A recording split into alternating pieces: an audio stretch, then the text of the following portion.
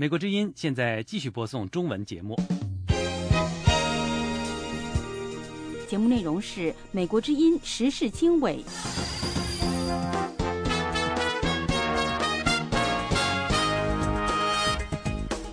各位听众好，欢迎收听美国之音的时事经纬，这里是美国首都华盛顿，现在的时间呢是北京时间2013年3月30号的晚上。首先给大家介绍这个时段的主要内容。朝鲜政府3月30号通过官方的朝中社发布声明，宣布朝鲜半岛非战非核状态结束，对韩国呢进入战争状态。与此同时，韩国国防部星期六发表声明，敦促平壤停止做出不能令人接受的威胁。声明还警告说，韩国军队做好全面应战准备，如果平壤做出任何挑衅，将予以严惩。美军表示将协助韩国反击朝鲜的局部袭击。美国担心中朝的贸易计划使对朝鲜的制裁成为一纸空文。以上内容欢迎收听。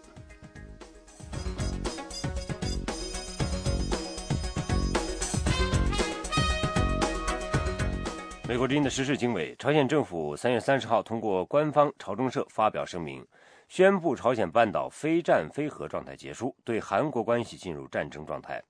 两国间所有问题将根据战时状态处理。声明还说，如果朝鲜的尊严和主权受到侵害，朝鲜将不做预告，立即以行动无情回应。如果美国和韩国在黄海五岛军事分界线附近或者其他地区做出军事挑衅，将会发展成为全面战争和核战争。韩国官员表示，这是朝鲜片面的宣布，但是韩国方面不会掉以轻心，继续保持全面警戒。朝鲜领导人金正恩星期五下令战略导弹部队准备随时攻击美国在夏威夷、关岛以及驻韩的军事基地，以报复美国星期四派遣2架 B-2 隐形轰炸机参加美国和韩国举行的军事演习。俄罗斯表示对朝鲜半岛不断加剧的紧张局势关注，称朝鲜威胁发射导弹和核武，违反联合国安理会决议，反对任何单方面采取行动。中国则呼吁各方保持克制。美国白宫回应说，朝鲜的威胁只会加大被国际社会孤立，而美国有信心捍卫美国及亚太地区的安全和利益。那么另外，韩国国防部星期六发表声明，敦促平壤停止做出不能令人接受的威胁。声明还警告说，韩国军队做好全面应战准备，如果平壤做出任何挑衅，将予以严惩。朝鲜政府3月30号通过官方朝中社发表声明，宣布朝鲜半岛非战非核状态结束，对韩关系进入战争状态，两国间所有问题将根据战时状态处理。在平壤发表声明之后，朝鲜的一些网站显然遭到了黑客的攻击，服务间歇性的中断。虽然无人宣称对网络攻击负责，但是个别黑客告诉美国之音说他们对此负责。主管和朝鲜外交关系的韩国统一部表示，平壤的声明老调重弹，只不过是挑衅威胁的继续。但是在华盛顿，美国国家安全事务委员会的一位女发言人说，美国官员严肃对待平壤的声明。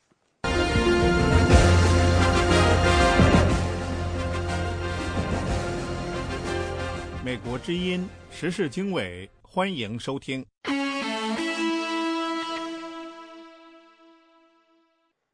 欢迎继续锁定收听时事经纬。朝鲜半岛局势是日趋紧张，面对朝鲜不断发出的武力威胁，美国和韩国军方签署一项新的协定，这样呢，使美军可以在韩国局部受到攻击的时候加入韩军所带领的这个反击战。下面是李宝的报道。自从今年3月初朝鲜进行第3次核试爆以来，朝鲜半岛紧张局势明显升级。平壤已经宣布单方面终止停战协议。3月26号星期二又宣布朝鲜军队进入一级战备状态，扬言准备向美国本土、夏威夷和关岛以及韩国目标发动远程导弹和火箭袭击。与此同时，韩国军队与驻韩美军继续展开为期几个星期的年度联合军事演习。上星期五3月22号，两国军方高层官员还签署了一项新的协定，使美军可以协助韩国军队针对朝鲜发动的任何攻击做出反击。在此之前，驻韩美军在南北方发生大规模军事冲突时才会直接介入。韩国军方和驻韩美军联合发表的一份新闻稿说，在2010年11月朝鲜炮击韩国延坪岛造成平民死亡的事件后，韩国和美国军方开始拟定一项联合反击朝鲜挑衅的计划，以便对朝鲜日后的军事挑衅行为作出回应。那年的3月26号，韩国天安号军舰起火沉没。韩国当时称，天安号军舰遭到朝鲜鱼雷攻击，朝鲜方面予以否认。观察人士说，面对韩国军队与驻韩美军继续展开联合军事演习，平壤可能会像2010年时那样，再次向韩国发动小规模和局部攻击，给新上任的韩国总统朴槿惠一个下马威。而韩国和美国日前签署这项联合反击挑衅计划，就是为了遏制平壤再次采取类似的挑衅行动。美国华盛顿传统基金会东北亚安全问题专家布鲁斯·克林纳说，朝鲜再次袭击韩国的可能性令人担忧。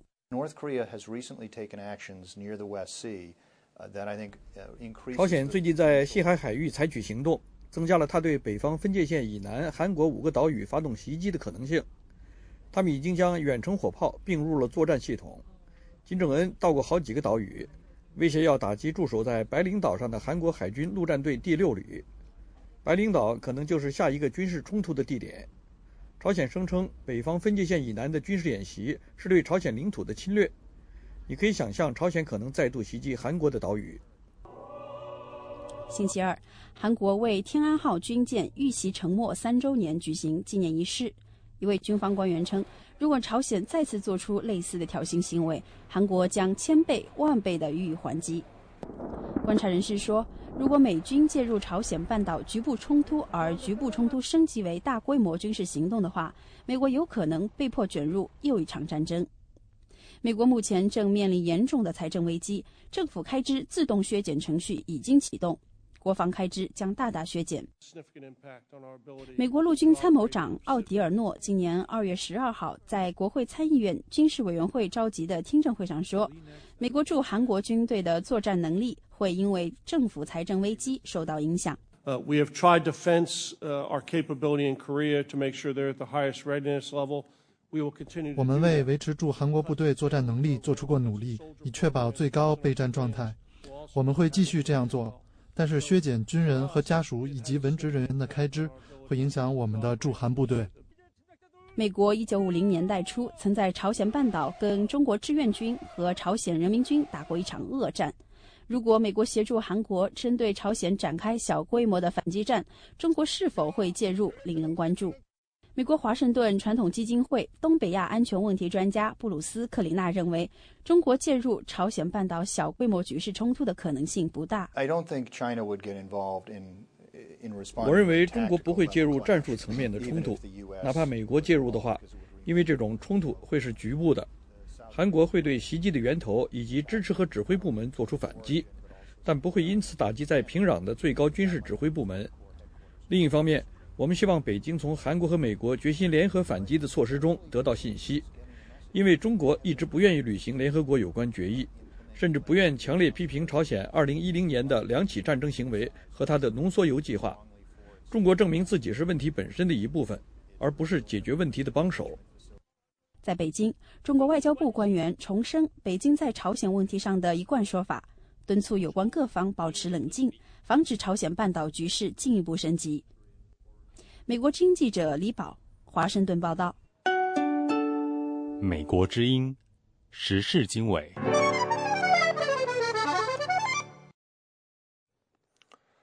欢迎继续收听美国之音的时事经纬节目，我是主持人安华。那么现在呢，我们再来看呢，中国吉林省的政府呢宣布计划要升级连接到邻国朝鲜的铁路，说此举旨在推动跨境经济和贸易关系。由于本月初中国刚刚承诺实施新一轮这个联合国对朝鲜的制裁，那么这个消息公布之后引起各方的关注。美国国务院发言人星期三呢也表示，美国要向中国政府清晰表达美方的担忧。下面是美国之音的报道。根据中国吉林省政府本星期公布的计划，吉林省沿边朝鲜族自治州图门市至朝鲜罗津和清津2条铁路都将加速升级。此外，吉林省政府网站上还公布了在未来几年内将建设一条特殊的连接图门至朝鲜的公路客运线路。另外，计划中也详细说明，到2020年，吉林省将加强与其他东北亚国家的铁路和公路连接。据悉，图门铁路通过图门江国境铁路桥和朝鲜铁路接轨，延伸至朝鲜腹地。而图门至朝鲜罗金旅游列车之前已经开通。本月早些时候，针对朝鲜努力筹集资金以资助其核项目的计划，联合国安理会投票一致通过决议，对朝鲜实施新一轮的经济制裁。中国也曾经表示，新的联合国制裁是对平壤的核试验必要和适度的反应。可是，在不到1个月的时间内，中国的省级政府就推出了这一计划，不能不令美国感到担忧。美国国务院发言人帕特里克·文特雷尔3月27号在例行的记者会上表示，他不了解吉林省的具体计划，但是中国中央政府了解美国在朝核问题上的立场和担忧。我不清楚这一中国省级政府的决定，但是我们将向中国政府重申美方对于朝鲜的忧虑，他们知道我们的立场。不过，也有中国学者表示，在制裁朝鲜的同时，也应该跟平壤保持积极的接触。延边大学亚洲研究中心主任金强义不久前在接受中国环球时报采访时说，对朝鲜制裁的手段是必要的，以防止它进一步的导弹和核试验。但是国际社会也应该与朝鲜保持接触，并鼓励其融入世界。几十年来，中国一直是朝鲜唯一的主要盟友，也是其最大的贸易伙伴。但是在不断加大的国际压力下，中国不得不加入旨在惩罚平壤一再进行核试验和导弹试验的全球制裁。VOA 记者景轩、石林，美国华盛顿报道。这是美国之音的中文广播。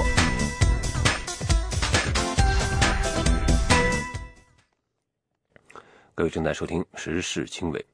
日本呢，在星期五公布的2013年版的这个东亚战略概观中呢，分析，中国借助国力和军力的这个增强，在涉及海洋权益方面呢，不惜是和邻国发生摩擦。有分析人士指出，为了防止发生意外冲突，中日首脑需要恢复对话，寻求解决问题的突破口。下面是特约记者小玉在东京的报道。星期五，日本防卫省防卫研究所公布2013年版东亚战略概观，全面分析过去1年东亚地区的安保局势。东亚战略概观专设一章论述中国，针对去年中日岛屿之争分析，钓鱼岛、日本名兼格列岛国有化以后，中国加强在这一海域的活动，提升了中日之间发生冲突的可能。东亚战略概观的总编、防卫研究所地域研究部部长片原荣一说，岛屿争议并不像媒体报道的起因源自日本，即东京都前知事石原慎太郎购岛发言以及日本采取的岛屿国有化行为。他说，中国はですね、もっと以前もかなり前からですね、尖閣については非常に戦略的に戦術的に周到にですね、準備を進めてきた。他说，实际上中国从很早就已经进行了周密的战略性准备。日本政府收购钓鱼岛的前后几天，中国采取了一系列的举措，包括宣布钓鱼岛及其附属岛屿领海基线，天气预报开始播报钓鱼岛的气象，向联合国提交钓鱼岛以及附属岛屿基线坐标表与海图，以及在海外报刊登载宣示岛屿主权的广告。根据东亚战略概观的分析，中国在东海和南海的行为显示，借助国力与军事力增强，在主权与领土问题上，即使发生摩擦，中国也不会让步的立场。防卫研究所的东亚概观指出，近年东亚地区国际环境发生巨大变化，特别是围绕日本的安保环境格外严峻，包括朝鲜发射导弹、中国军事现代化的全方位迅速发展，以及在东海、南海的海洋活动。盖棺总编、防卫研究所地域研究部部长片原荣一表示，今后有必要敦促中国在国际规则下参与包括灾害以及人道援助在内的非传统安保防卫框架，同時恢復中日防衛交流，構築相互信賴關係。他還說，とにかくでも今重要なことはやはりトップレベルのですね対話というか、これがやはり中国の場合は非常に重要だとは私は思います。したがってそうすることによって何かその解決の道があるのではないかということを期待したいと思います。他说，目前重要的是进行中日首脑对话，从中寻求解决争议的途径。片原认为，安倍首相在前任期间与中国建立了战略互惠关系的框架，相信中方对安倍心存期待，因此不排除实现首脑会谈的可能。日本防卫研究所自97年起每年公布东亚战略概观，主要分析日本、中国、东南亚、俄罗斯和美国在内的战略环境与安保动态。美国之音 TV 记者小玉东京报道。这是美国之音的时事经纬节目。美国之音时事经纬继续播出，下面是两条新闻啊。那么中国官方媒体报道说，西藏首府拉萨以东约70公里多的山区地区的这个一座金矿呢，星期五清晨发生大规模山体塌方，覆盖大约3平方公里的地区。一处工人营地内的83名矿工被埋，目前仍然没有发现任何的幸存者或者遇难者尸体。1000多名救援人员被派往事故现场参与搜救，但是搜救工作受到持续不断的这个小规模塌方，还有4600米海拔以及0度以下冰冻的这种限制。那么冰冷的天气呢，会影响搜救犬的嗅觉。另外，中国官员说，吉林省白山市一处大型国有煤矿星期五晚间发生瓦斯爆炸，至少28名矿工遇难，13人获救。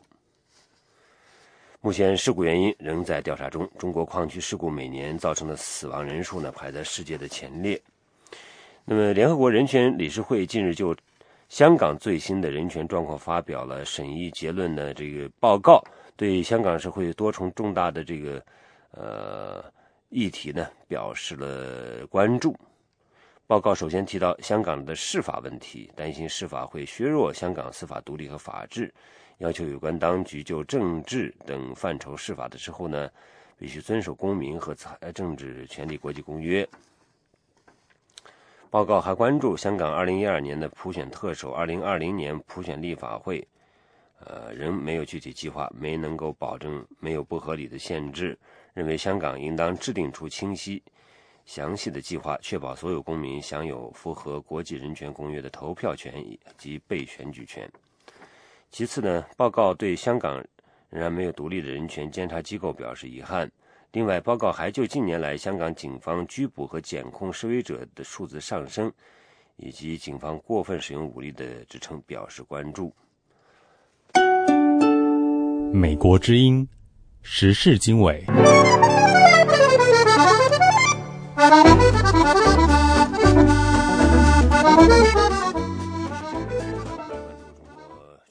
的这个高级官员有关港人若不认同和中央对抗的人不能担任特首，以及针对不宜展开2017年的普选政改咨询的这个讲话，在香港继续引发强烈的反弹。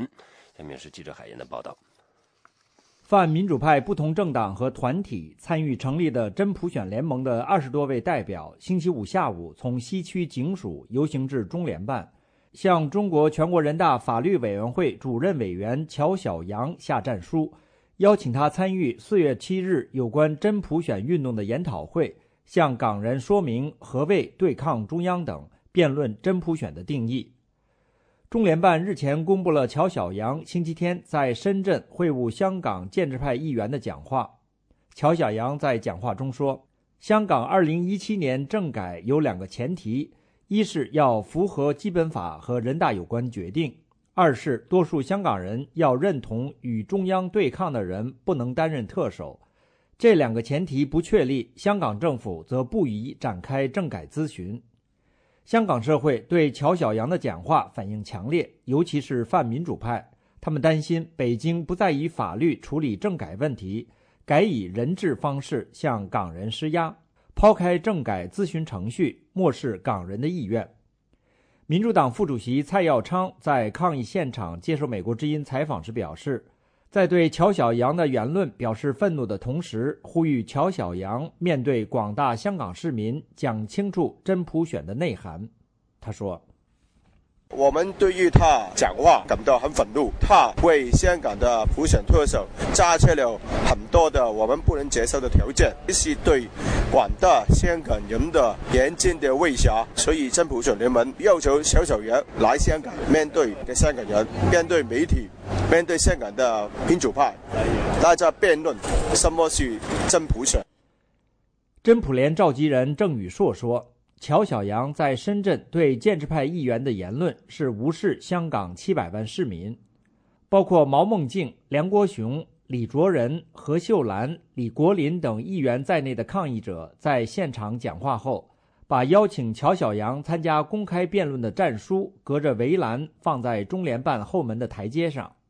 邀请函批评乔晓阳的两个前提是为普选特首设置关卡，关闭政改咨询大门，逼迫香港市民走上抗争之路，还说任何筛选机制都是假普选，践踏香港市民的选举和被选举权，而爱国爱港没有客观法律定义，会成为北京的政治审查标准。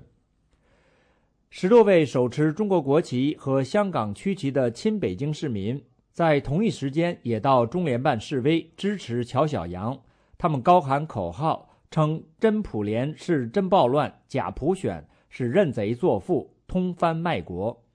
抗议现场有几十家香港和国际媒体采访，香港警方派遣大批警员维持秩序，并将两批人士分隔开，亲北京人士在中联办的前门，真普联的抗议者则在后门分别举行示威和抗议。另外，民主党主席蔡慧清连同多位民主党成员星期四游行到中联办，要求乔晓阳收回言论，站出来面对香港市民质询。他们还在现场焚烧了乔晓阳的肖像，抗议他在政改问题上恐吓港人。美国之音记者海燕香港报道。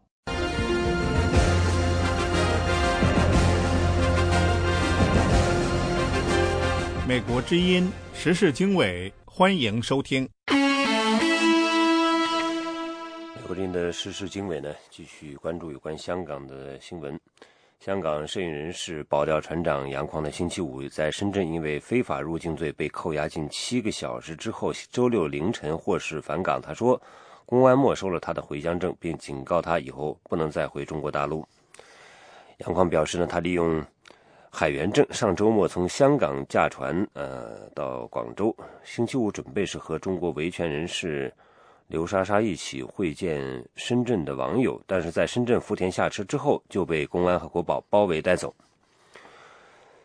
据悉呢，他和刘莎莎是筹划展开中国良心自由行，身穿印有各种敏感罪名的 T 恤，携手到北京为自由流侠展开呼吁。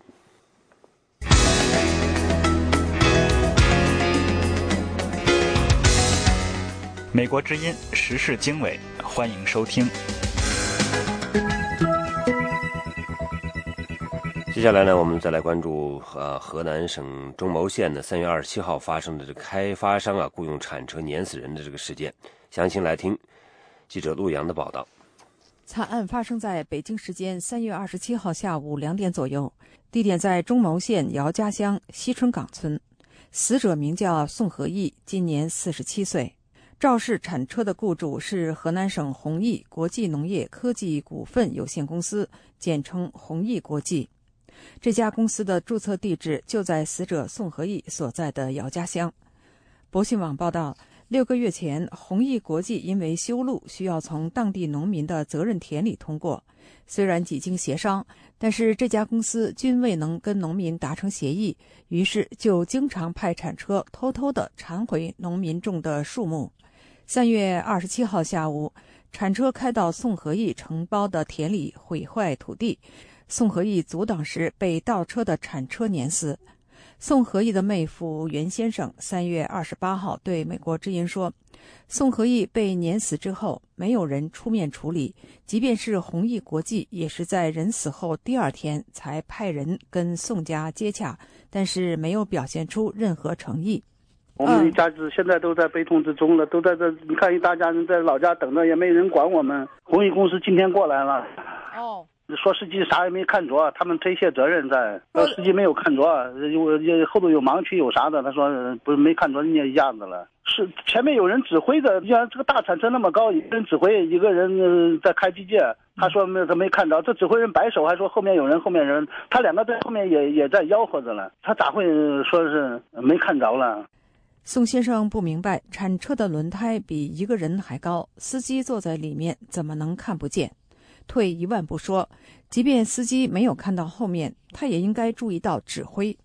惨案发生的第2天早晨，袁先生一家人去了乡政府，但是乡政府也没有人出面给他们个说法，而且县政府也没有人跟他们联系处理这件事。他说，听说弘毅公司的背景很深，横行霸道。听说老百姓说这个弘毅公司很厉害，是，这是我很深。我们村子都5、6个人被打了，每个人有个说法，打就白打了，你打你还啥？地有的是强征了，他就虽说同意不同意你也没办法种，你们派记者过来调查一下最好。这横行霸道都没办法过，这老百姓。有报道说，肇事的铲车司机是无证驾驶，袁先生证实了媒体的报道。有网友说，这家公司是某省领导的小三开的。袁先生告诉美国之音，宋和义的承包田是有承包合同的，而弘毅公司没有出示任何合法的征地文件。美国之音记者拨打中牟县公安局电话，接听电话的女士要记者向秘书科了解跟宋和义惨案相关的信息，而秘书科的男士说是宣传科负责解答，继续拨打宣传科电话，但是没有应答。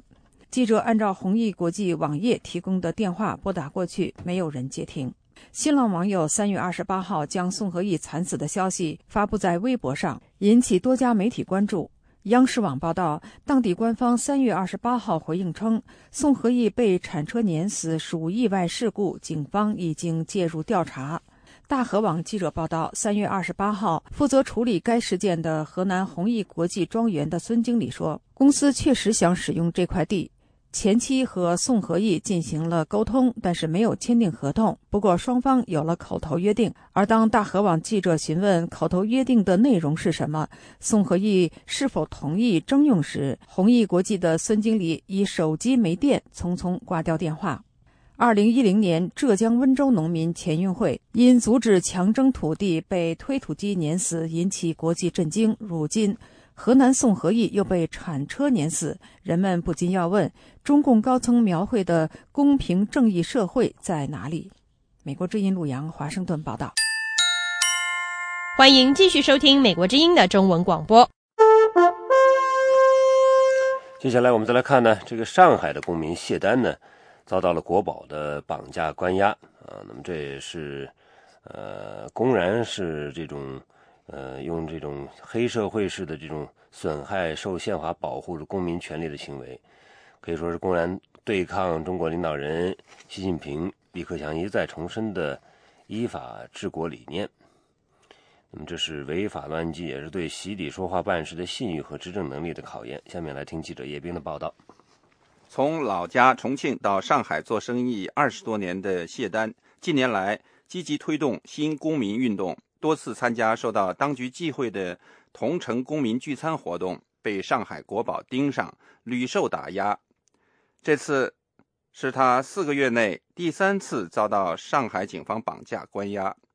1周以前，为抗议上海国保对他非法绑架和殴打，谢丹回到原籍地重庆渝中区申请游行抗议，未被批准，目前正在申请行政复议程序中。星期五晚上，美国之音记者未能拨通谢丹的手机，只能听到来电提醒业务的录音提示。在上海的网络作家李化平1天前对美国之音表示，谢丹是27号下午在浦东国际机场被抓走的。他说，昨天下午谢丹是5点钟之后从重庆飞到上海，在浦东机场的时候被7个那个上海的可能是国宝嘛，就把他立马就把他绑架走了。绑架走了以后的话，开到长宁区的某个地方，可能是每个派出所什么地方不知道哪个派出所，就搞到今天下午2点40分才把他放出来。放出来的话，为了不让他知道什么地方的话，把他大概黑桃子，把他蒙到的眼睛脑袋就出来以后就丢到一个街上，那么就跑掉了。李化平说，谢丹这次在长达20多小时的被绑架关押期间一直绝食，期间没有任何人出示警官证或法律文书。李化平转述谢丹的话指出，其中一名绑架者是上海市公安局国保总队的张警官，还有一人是上海长宁区的国保杜警官。一篇署名真言的网上评论表示，谢丹在重庆和上海的经历也从一个侧面说明，警方和地方当局知道他们的所作所为是践踏法律的，是违反宪法的，是见不得阳光的。该评论指出，上海国保一再非法绑架践行宪法的公民的做法，让人们得出的初步结论是，习近平和李克强的权威没有达到令行禁止的程度，至少地方当局还拿不准他们是讲真话还是讲套话。中国社会需要有更多像谢丹一样的公民，理直气壮、义无反顾地行使自己的公民权利。中国领导人习近平去年11月就任中共总书记之后，曾多次表示要落实宪法，任何组织和个人都必须在宪法框架内行事。李克强就任中国总理后的第一时间就对中外媒体宣布忠于宪法。不过，习近平就任国家主席后首次出访期间，在俄罗斯谈论国家发展道路时表示，鞋子合不合脚只有穿着才知道。这番话被一些评论人士视为对外界批评中国人权状况的反驳，具有抵制普世价值的意味，引起广泛关注和分析解读。美国之音叶冰，华盛顿报道。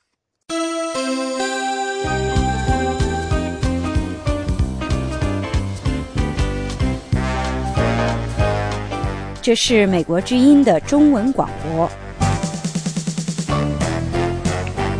美国之音的时事经纬呢，继续在华盛顿现场直播。我们接下来关注习近平的外访。中国在非洲的活动现在是一直受到西方媒体的批评。中国对非洲一些有争议领导人的支持，以及对这个非洲大陆能源的这个饥渴呢，使得一些人对中国的企图提出质疑。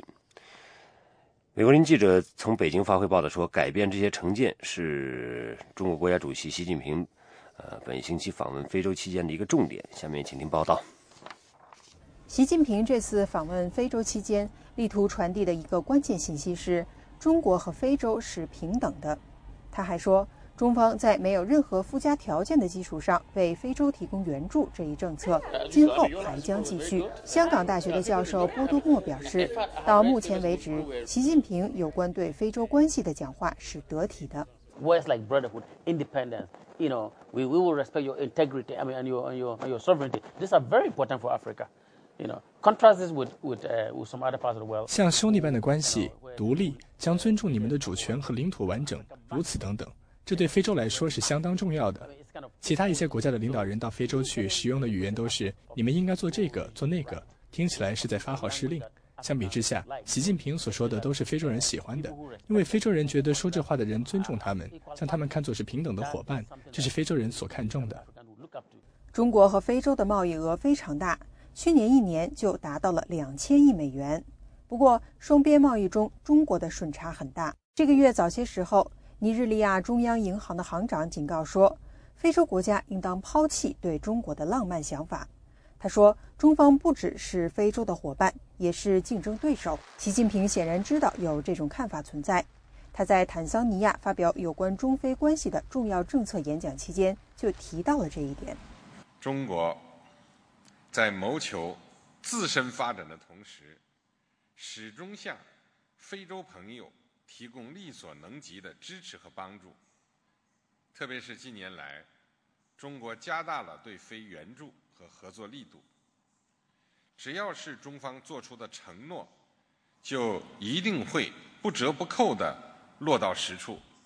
习近平此次访问非洲期间，承诺要为非洲数以万计的人士提供专业培训，同时还将帮助提高非洲国家的生产能力，并为非洲人到中国留学提供政府奖学金。与此同时，经济学家萨塔楚指出，在具体想要从中方那里得到什么这一点上，非洲各国也需要更聪明一点。非洲的问题在于，中国领导人不是说拿起电话来，拨打一个号码就可以跟非洲对话了。非洲有这么多国家，不只是一个邮箱，在很大程度上，非洲过于多元化，需要整合，明白我们想要从中国得到什么，然后联合起来，一块去和中方协商。我觉得那会有帮助，应该考虑这一点。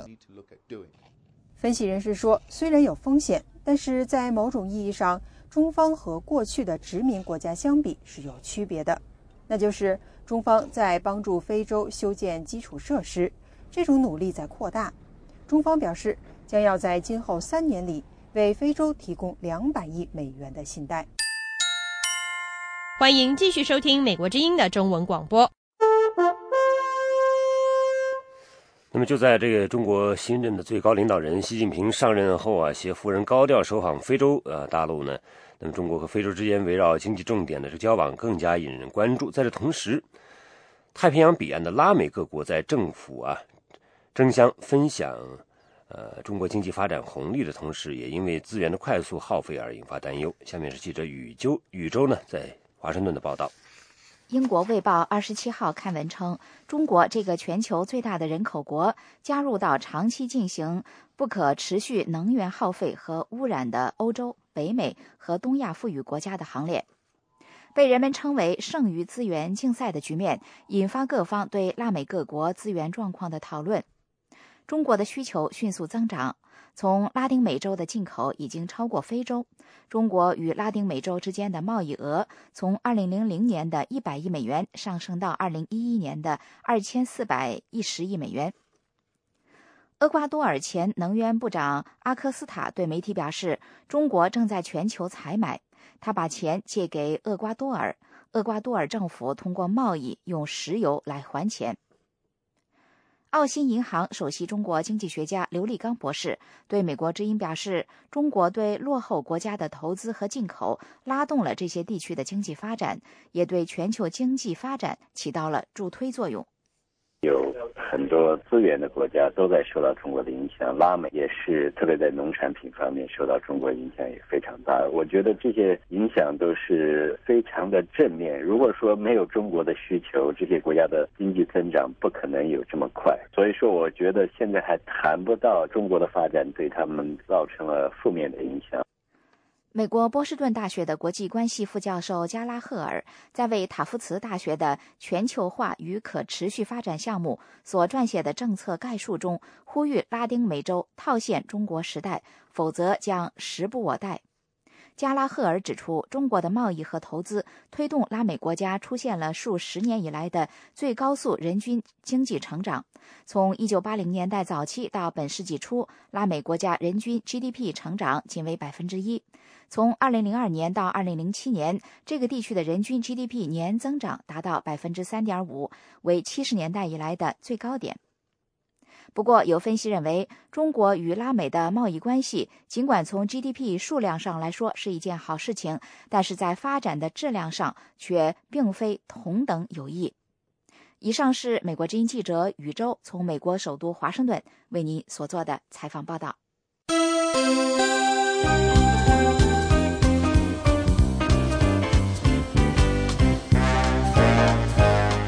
这是美国之音的中文广播。美国之音的时事经纬呢，正在华盛顿现场直播当中。那么在越南、菲律宾等国家和中国持续不断的领土争议当中呢，中国的海军舰队上这个星期是以2栖登陆艇和飞机组成联合编队进入南中国海，被其称为领土最南端的曾母暗沙，并在军舰上呢举行了宣誓主权的仪式。下面是记者钟春芳的报道。中国船舰编队在南中国海宣示主权，是自3月23号开始，中国南海舰队在有争议的南沙群岛进行军事演练的一部分活动。美国国务院发言人帕特里克·文特雷尔星期三答复记者有关这个军事演练的提问时说，他对特定军事演练没有评论，但美国希望中国能运用其军事能力来促进亚太地区的和平稳定。We continue to carefully monitor China's military developments and encourage them to exhibit greater. 我们持续密切注意中国军事发展，并鼓励他们展现更大的透明度。我们希望他们能将其军事能力运用在促进与维护亚太地区的和平稳定。至于南中国海的领土争议，文特雷尔重申美国的立场，希望相关各方通过外交方式解决争议。北京学者认为，中国在南中国海的军事演练和活动，目的在于对区域展现伸张主权的决心，军事方面的意义不大，因为中国海军此前即多次在这个海域活动，解放军无意在曾母暗沙附近驻军。不过，伦敦研究海洋事务的智库人士说，和先前中国海军在此地区的巡逻相比，派出这个联合编队的动作对区域发出了令人意外的强烈信息，因为中国海军这次并非只有零星船舰在当地海域巡逻，而是派出了2栖登陆舰，载着海军陆战部队和气垫艇，有中国海军最好的护卫舰护航以及战机的支援，因此以质和量而言，从未看过像这样的海军编队到达这么南端的地方。曾母暗沙是南沙群岛的一部分，距离马来西亚大约80公里，距离中国本土1800公里，接近被中国宣称为其几乎涵盖整个南中国海的领土，所谓9条虚线的最边缘地带。越南、菲律宾、台湾、马来西亚和文莱都宣称对这个海域的一部分拥有主权。中国官方新华社报道说，包括井冈山、兰州、玉林和衡水4艘军舰联合编队在曾母暗沙海域执行战备巡逻任务后，将继续在南中国海巡航，随后将通过巴士海峡进入西太平洋进行远海训练活动。以上是美国之音记者钟成芳的采访报道。美国之音时事经纬。时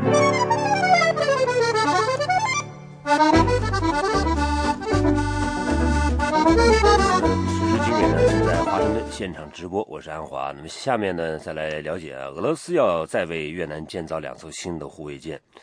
而这批新护卫舰呢将更偏重反潜作战。下面是特约记者白桦在莫斯科的报道。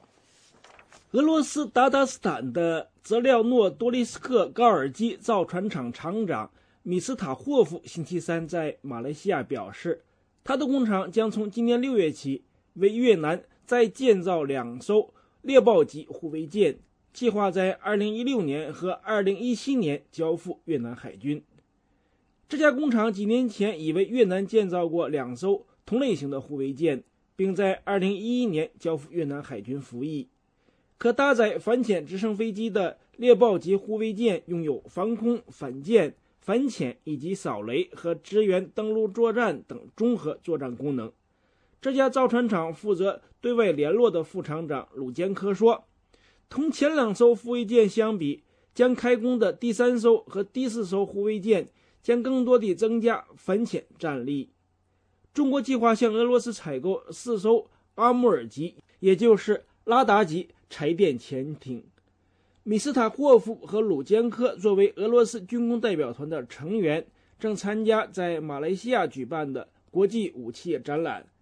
在中国和东南亚国家围绕南中国海主权争执之际，包括马来西亚和印尼在内的一些东南亚国家正成为俄罗斯重要军火出口市场，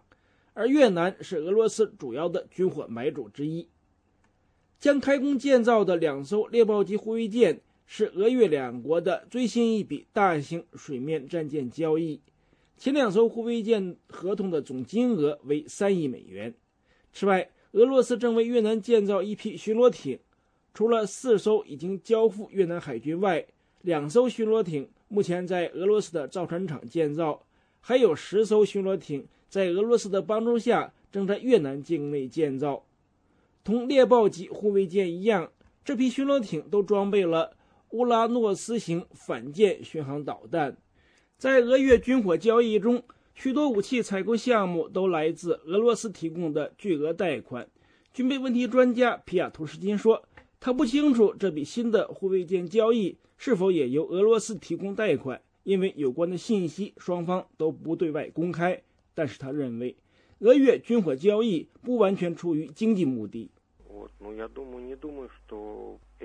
皮亚图什金说，我不认为俄罗斯同越南的军火交易会达到苏联时期的水平，当时双方的军事技术合作完全是出于政治考虑。但是尽管如此，目前的俄越军火交易还是带有政治色彩。军事分析人士说，从越南向俄罗斯采购武器的特点来看，越南试图阻止中国控制有争议的南中国海地区，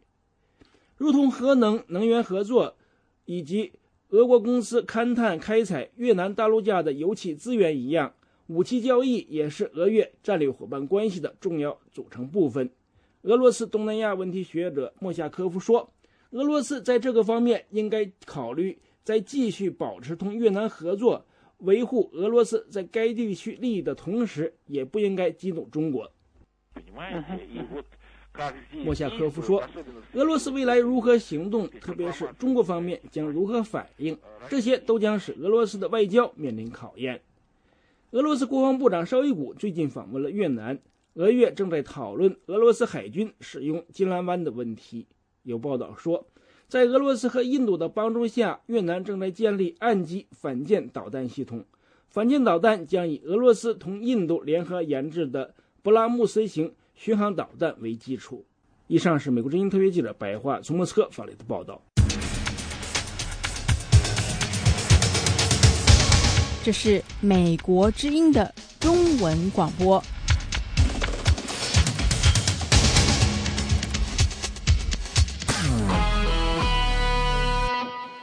美国之音时事经纬正在华盛顿现场直播当中。那么接下来我们来看台湾的在野党批评政府规划的自由经济示范区将为中资大开方便之门。不过政府官员表示，这项规划有助于台湾加入区域经济整合。下面是特约记者张永泰的报道。台湾在野的台联党立法院党团星期五召开记者会表示，马政府规划的自由经济示范区等于是为中资大开方便之门，让中国可以透过经济手段控制台湾。台联党立委许忠信表示，中资来台投资不能比照外资，应该要有更多的限制，才能保住台湾的竞争优势。因为美日欧是比我们技术高的地方，他来这里台湾投资呢，他带进技术来，然后在这里生产制造。但是中国在半导体、高科技产业是比我们落后的国家，他来台湾投资啊，这个叫做防卫型的投资。防卫型的投资就是他要来拿技术的，防卫他自己的市场的。许忠信委员还说，如果让中国的服务业东来，台湾的制造业西进，台湾最终将走向产业空洞化、高失业率的恶果。根据自由经济示范区的规划，对于中国白领人士来台工作，有不少的优惠措施，包括放宽居留限制、免报海外所得税，以及前3年薪资半数免税等等。与会的财政部次长曾明宗表示，自由经济示范区初期一定要有一些优惠措施，才能吸引到国外的人才、技术，长期而言对台湾的发展有利。财政部经过跟相关主管机关研议之后，认为以短期性的、暂时性的提出一些租税优惠，可以带进国内实质的投资，也可以吸引高级的人才，也可以建立高端的关键性的技术。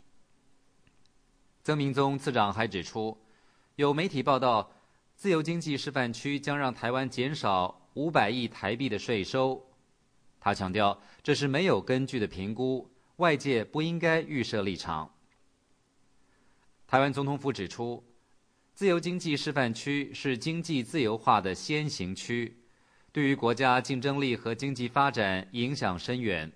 也将创造加入由美国主导的 TPP 跨太平洋伙伴关系经济协议以及 RCEP 区域全面经济伙伴关系的条件。台湾行政院长江宜樺表示，将全面推动自由经济示范区，大幅松绑物流、人流、金流的限制。这是台湾10年前加入 WTO 世界贸易组织之后新一波的重大经贸自由化。台湾经建会表示，自由经济示范区将以高附加价值、高端服务业为主，发展重点包括智慧运筹、国际医疗、农业加值、产业合作。台湾行政院指出，自由经济示范区第一阶段将于今年7月开始实施，地点包括台湾从北到南的5个自由港区。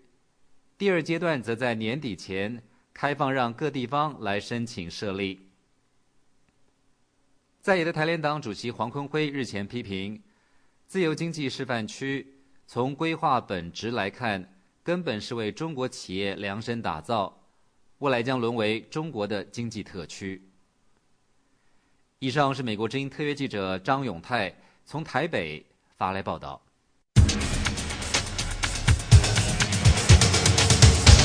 这是美国之音的中文广播。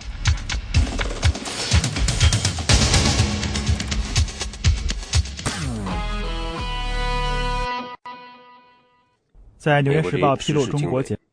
下面我们来关注的是 VOA 卫视的这个8集电视系列片的当中的一集，那就是说呢，美中现在进行的这网络博弈，那么是不是下一代的人的这个新的冷战呢？来听美国之音的详细报道。在《纽约时报》披露中国解放军61398部队向美国发动了大量网络攻击后，陆续由美国政府负责国家安全和情报的高级官员和将领发表讲话，强调网络入侵正给美国的国家安全带来严峻挑战。奥巴马总统的国家安全顾问多尼龙3月11号在亚洲协会的一场演讲中，要求中国公开承认网络间谍问题的紧迫性。国际社会不能容忍这种行为，就像奥巴马总统在国情咨文演说中所说的，美国会采取行动应对网络威胁，保护我们的经济。这是奥巴马政府首次就网络安全问题公开点名批评中国。而就在2天前，中国外交部长杨洁篪仍然对中国军方涉嫌参与了针对美国的网络间谍活动予以否认。出于政治目的编造和拼凑耸人听闻的新闻既抹黑不了别人，也洗刷不了自己。在美中两国就网络安全问题的口水战升级之际，美国网站司令部司令基斯亚历山大在美国国会参议院军事委员会作证时，首次公开披露，美国正在组建一支有攻击能力的网络作战部队。就像你们很多人知道的，我们已经在组建一支部队，包括部署这支部队所需要的战术、技术、程序和理论，其重点在于防卫美国的网络空间。我要声明的是，这支部队并不是一支防御性部队，而是一支供国防部调遣的攻击性部队，用于在美国网络空间遭到袭击时捍卫国家。美国网站司令部2010年5月由前美国国防部长盖茨成立，首任司令亚历山大还担任美国国家安全局局长。在国家安全局内部，美国官员曾经讨论，美国在面临一场大规模网络攻击前，是否可以发动先发制人的网络袭击。美国国家情报总监詹姆斯·克拉珀警告说，网络等手段的出现使战争的定义被扩大了。我们对战争的定义现在还包括软性的版本，金融和网络都可以被用作武器来对付我们，而且这类攻击的发动者可以否认，也可以隐蔽行踪。因此，在今年的证词中，我们把网络列入特别领域，它的重要性不容我们忽视。传统基金会的高级研究员程斌表示，网络上的敌对行为使战争的定义变得模糊。Cyber operations, in effect, will surround us. 网络行动将伴随我们，不论是战争年代还是和平年代。实际上，有人说，网络世界的冲突把和平与战争的界限变得模糊了。华盛顿智库新美国安全中心的欧文乐潮表示，如果不对各国在网络安全领域的行为加以规范，网络领域的摩擦将很有可能引发现实世界真刀真枪的冲突。网络袭击是绝对有可能导致另外一方采取非网络行动予以还击，行动可以是在经济领域，可以是通过外交渠道，也可以是军事行动，而且还会导致局势升级。所以说，网络战引发热战是绝对可能的。国家安全网络的研究员比尔·弗伦奇认为，两国之间已经存在的危机或冲突会加剧网战演变成热战的可能性。If there is a pre-existing crisis in the world, like now between China and Japan over the Diaoyu Islands and the East China Sea, it's possible that routine cyber. 如果世界上已经有一场危机，好比说中日在钓鱼岛上的争端，很有可能双方你来我往的常规网络间谍行为会因为目前的危机而被双方误判。显然，美中两国亟待制定一套网络安全领域的行为准则，以避免这个21世纪最重要的双边关系因网络领域的冲突而陷入危机。VOA 卫视林峰、于洋华盛顿报道。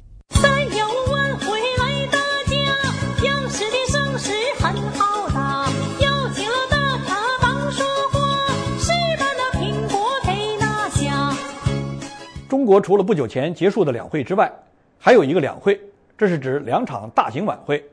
一个是家喻户晓的春节联欢晚会，也就是俗称的春晚，另一个也是央视举办的，名叫315晚会。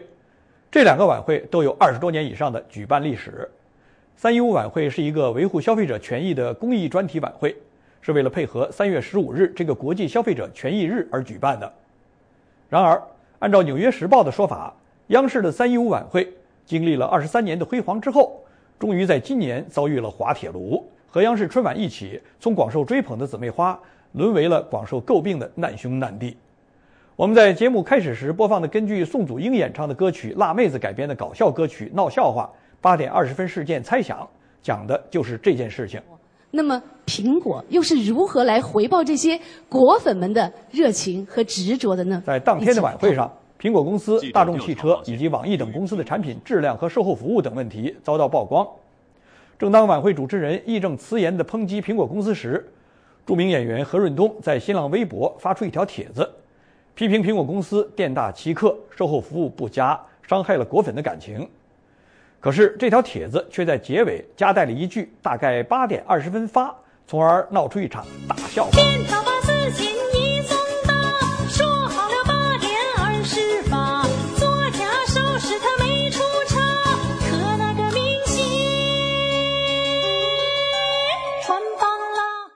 网民加语加言说，据说820事件的经过是这样子的：央视员工发给何润东的微博最后2句是大概8点20发，把最后1句删了，然后可爱的何润东转发前就把最后1句删了，大概是意识到第一条微博没把该删的删干净，何润东紧接着又发了同样的微博，只不过他这次把大概8点20分发也删掉了。何润东曾在电视剧《三国》中出演号称三国第一勇将的吕布，并在电视剧《楚汉传奇》中出演西楚霸王项羽，这2个武将都属于有勇无谋之辈，扮演他俩的何润东似乎也是缺心眼儿，因此在315晚会上穿帮露马脚。作家郑渊洁、时尚写手常小辉、网络红人刘几手、网名为教授易小星的导演易振兴，都是在当晚8点之后发微博抨击苹果公司的，这就使网民怀疑这些新浪微博大 V 都是央视的托。尽管何润东事后在新浪微博发表声明称，315晚会当天他自己的微博被黑，抨击苹果的帖子既不是他本人发的，也不是他的经纪人发的，但许多网民仍然认为何润东的声明只是欲盖弥彰。与此同时，接到何润东报案的警方也回应说，证据不足，暂时不予立案。现在这一事件也被称为820事件，并被许多网民进行调侃。网民汪其 king 讥讽说，何润东这件事就好比官员念秘书写的稿子（括弧此处停顿等掌声）。其实315晚会啊，就是商家破财免灾的一个戏场。今年的拟定文件就说了，打击白名单外的外企，缓解国内矛盾。